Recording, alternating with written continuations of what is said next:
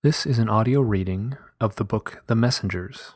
I am the author, Mike Cleland, and I will be reading a few excerpts. These include the foreword and a chapter titled Owls and Windshields, and that has two parts. One is about a woman named Jan, and the other is about a fellow named Ben. The whole thing lasts about 15 minutes. Now, just a heads up, I did have a little bit of a cold, so my voice is a little bit deeper than I'm used to, or maybe that you as a listener might be used to if you've been listening to my podcasts or any audio interviews. Partially, I took it upon myself to record these things specifically because my voice was a little bit deeper and a little bit more dramatic. Once again, this is an audio excerpt from the book The Messengers with the subtitle Owls, Synchronicity, and the UFO Abductee.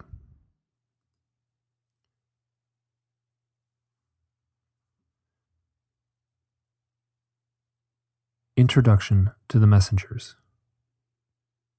Owls, whether real or symbolic, are somehow intertwined with the UFO abduction phenomenon. I am firmly convinced of this connection. Why they are connected and what it might mean is another matter. Seeing an owl in the wild can feel unnerving. They project something intense, almost sinister. Their mere presence has a power. People are in awe of owls, and it's very common for folks to describe an owl sighting as an honor or a blessing. Throughout the ages, the owl has held a place as both wise and evil, and when seeing an owl yourself, it's easy to understand how that mythology has emerged. Those big eyes seem to have the power to pierce the soul. Owls can navigate the darkness, and this is a metaphor for passing beyond the veil and into the unknown. Ancient sages saw the role of the owl as traveling to and from the hidden places we can't perceive, and then bringing back messages from the great beyond. The owl isn't just a bird with big eyes. It is a symbol. It's easy to project supernatural characteristics onto the owl, something I do more than I should. The owl is an expression of all things mysterious, so when we confront an owl, we are confronting a mystery, perhaps the ultimate mystery. The same could be said for confronting a UFO. I love stories. At this point, I have read or heard thousands of amazing owl stories, and I continue to be swept away by the power of what I'm hearing. The sheer volume of what I've found, or what has found me, has changed the simplistic way I once looked at the world. There is a sense, a knowing, that a troop of arcane forces, both physical and mystical, has intersected with our reality. On one level, this book is merely a set of stories about owls, UFOs, and all the emotions that come along with these two overlapping subjects. What is emerging is that real owls are showing up for real people. These mythic birds are still performing their ancient role. Messages are still being delivered. Beyond just a collection of stories, this book is a personal odyssey, an account of my own journey. Both owls and UFOs have somehow invaded my life. I've been confronted with a mystery that is both seductive and scary, and the challenge has been not to shy away from the paranoia and uncertainty that comes with looking inward. My task as an author has been to find meaning in a set of ideas that are, on some level, unknowable. I haven't given anyone a lie detector test or performed background checks on the people who have brought me their stories. I'm not an academic, and I have no training in investigative techniques. There are only a few stories with multiple witnesses, and in those cases, I've made an effort to talk with each person involved. What I want to see is some grand pattern in all these experiences, but what I'm finding won't fit into a clean spreadsheet of data.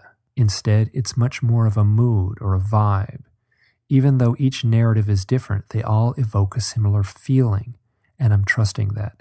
It is this ethereal mood I hope to convey much more than any attempts at conclusions. There are no one-offs in this book. Any story here is part of a bigger pattern. What you are reading is a small part of a larger pool of similar reports. Some of these stories have the quality of an ancient fable shared around the campfire. My concern is that overly scrutinizing each account might sabotage their deeper meaning. Yes, examining the details and the patterns is required, but I try to keep it to a minimum.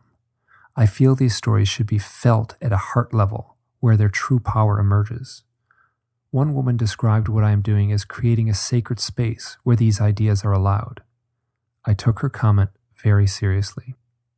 There is a heartfelt depth and power in these owl and UFO accounts, and that includes the ones you aren't hearing. It feels terrible that I can't share more of these remarkable stories here, but this book would have been far too long to include all of them. Just know that behind each and every anecdote you are about to read is a grand novel that has yet to be written. I feel a bond and a closeness to the people who have shared so much with me. Their life events are emotional, challenging, and complex, each with their own deeper meaning. Every person who has shared their experiences with me deserves their own long chapter, if not their own entire biography. Because of that, there is a set of these longer stories in a companion book titled Stories from the Messengers, and this will be published at some point soon. I am deeply indebted and grateful to every single person who has helped me with this very personal obsession. I appreciate you from my heart more than I can ever say. Mike Cleland, 2015. Now I'm going to read an excerpt from the middle of the book. This is the opening of Chapter 5, Owls and Windshields. A woman named Jan contacted me with an interesting owl experience. She lives in Australia and had recently become a member of a local UFO research group.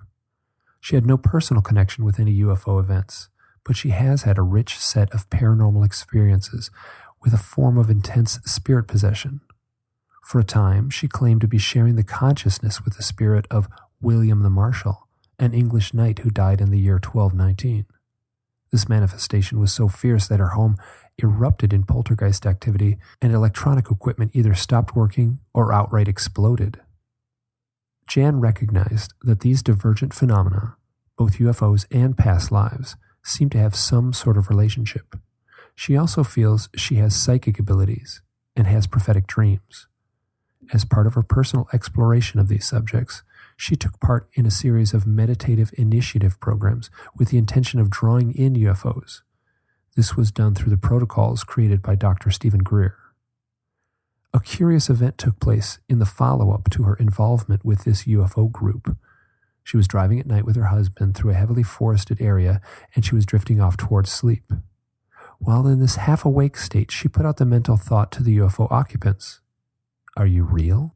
I've spent years researching you, and I haven't personally witnessed anything to suggest that you are real." She immediately received an answer. It came as a very clear voice in her mind. "We don't want to startle you." Having been at the receiving end of so much paranormal stuff, she laughed. "Startle me? As if anything could actually startle me." Right at that instant, she saw an enormous owl take flight from the side of the road and smash straight into her windshield. Both Jan and her husband were extremely alarmed, and they stopped the car. They got out and looked around. There was no evidence of an injured owl, nor even a feather on the road. She described watching the owl lifting off from the low barrier between the forest and the road. She said it seemed to be flying in slow motion. Even though her husband tried to put on the brakes, the owl impacted hard on the glass. I'm struck by the symbology embedded in this story. She described the owl as perched on a low barrier between the forest and the road. The road is symbolic of the path or the life journey. The forest represents the darkness that must be entered, a place of testing before reaching spiritual goals. The owl sat on the barrier between these two. This is the mythic role of the owl, the gatekeeper between the realms. And in this story, it smashes violently into another barrier, the windshield, jolting her awake. The owl as alarm clock is another meaning, and it certainly played that role too. Jan also pointed out that the road they were on winds its way through a beautiful area with a deep connection to the indigenous people of Australia and their Dreamtime mythologies. I've collected a lot of stories where owls swoop in front of cars at night, but only a few where they actually hit the windshield. All of these stories imply that the owl hit incredibly hard. These people describe being shocked, stopping their car, and looking around for the wounded, or more probably dead, owl, but finding nothing. No feathers or blood on the windshield, nothing on the road or nearby. If an owl does fly into a window, it can leave distinct markings on the glass. In 2011, a woman returned to her home in Kendal, UK, to find a nearly perfect imprint of an owl on the window. An owl apparently crashed into the glass, leaving a ghostly white image, complete with beak, eyes, tail, and fully outstretched wings. Owls produce a talc-like substance called powder down. This is layered close to their skin and protects their growing down feathers. The powder created a haunting silhouette in the glass. It's rather common to see an owl zip across a car windshield at night. It's happened to me a few times, and most of the time there's nothing paranormal at all about it. What might be of significance is what was happening in the moments leading up to this sighting. I have said this repeatedly throughout this book. When I hear people tell me about owls, I will ask, what were they thinking or saying right before the owl appeared? I'll ask the same question about UFO sightings. Ben tells his story. I'm friends with a man who has only recently come to a place where he can admit openly the anomalous events in his life. I understand this tension all too well, the need to share your own defining experiences and knowing full well that the rest of the world does not want to hear it. His name is Ben, and we have a lot of odd similarities with both our lives and our experiences, enough that it seems way beyond mere coincidence. There are a few folks that I feel a special bond with, and he is one of them. He told me a very interesting owl and windshield story. He was driving with an SUV full of children home from his daughter's birthday party at a skating rink. During the drive, the kids pleaded with Ben to tell some stories. So, for the first time ever, he spoke about some of the strange things that had happened in his life, events that imply some sort of ongoing contact experiences. He was worried about scaring them, so he told the stories in sort of a campfire way. He shared this with me. It was very emotional for me to tell these stories because I had never hinted to my kids prior to that moment that I had had these experiences since childhood. I told them a ton of stories, with my missing time event as the finale. The stories were well received by all the kids, and I was feeling relief that I had crossed a sort of milestone. I felt like I finally sort of came out to my kids, like I had left the door open for them to take away what they wanted from the stories. I was glad I had framed it that way and I didn't overwhelm them. Right as he finished speaking, an owl swooped in front of his windshield. It came down over the top of the car and flew in the headlight beams. All the kids let out a collective "whoa." Ben said it was obnoxiously close, and after a moment of gliding out in front of the vehicle, it flew off to the right and disappeared into the woods. Ben was no stranger to synchronicities, so his immediate playful thought was, oh, come on, an owl? How cliché. Couldn't you have sent something more original, like a bear? Right then, a huge black dog ran across the road and one of the kids shouted, look, a bear. There wasn't any lag time. It all happened within seconds, finishing his paranormal stories, the owl, the dog, and the bear comment. Reflecting on this account, Ben felt that telling his stories was something hugely important. Admitting to others what he's experienced has been terribly difficult for him, to the point where he feels it is a weakness. It has been, and he suspects always will be, a part of who he is. He took a small step forward while driving that night, and it felt like he received a knowing nod from the other world. The way Ben tells it, this owl was a synchronistic trail marker, acknowledging his effort to admit his own truth to others, especially his own children. Ben has another significant story. It began when he took his kids out hiking on some nearby trails. While wandering through the forest, an owl appeared and followed them as they walked. It accompanied them for miles, swooping in and out of the trees and perching above them, watching as they hiked by. His children were excited by its presence, but there was something very mysterious about it. Later in the evening, as he tucked his children in for the night, Ben read them a book. They had picked it out at random prior to him coming upstairs. The book, titled Say Boo, was about a ghost named Ben, who could not remember how to say boo.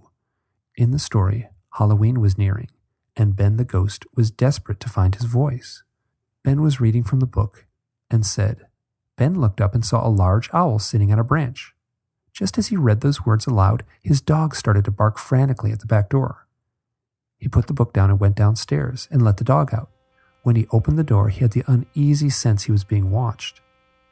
He looked up and immediately found the source of the feeling. There was an owl looking down at him from a large pine tree, and Ben feels certain This was the same owl that had been following him and his children all that day.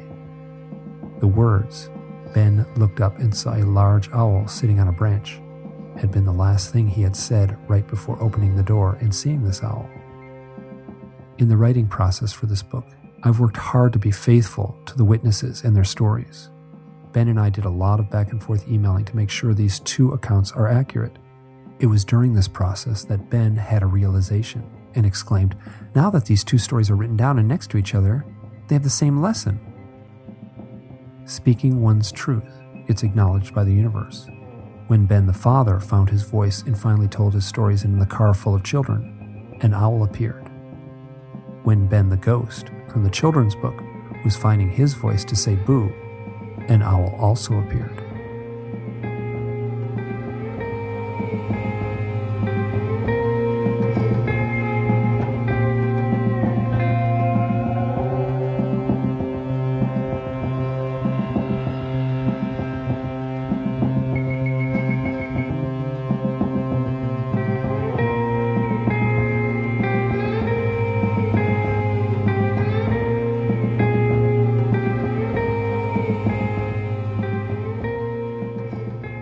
The book The Messengers is available online. You can search out my website, which is hiddenexperience.blogspot.com. I'll repeat that, hiddenexperience.blogspot.com. Or you can just search out my name, Mike Cleland, and then add owls, and the website will come right up. From there, you can order the book easily at any number of linked sites. These include Amazon and CreateSpace. I will also add that you can request this book from your local bookstore. They can search it out easy enough, and they can order it, and you can get a paper copy. And if I'm not mistaken, most bookstores won't charge you for the shipping. They'll take care of that. That would be my preferred way for anyone to order the book.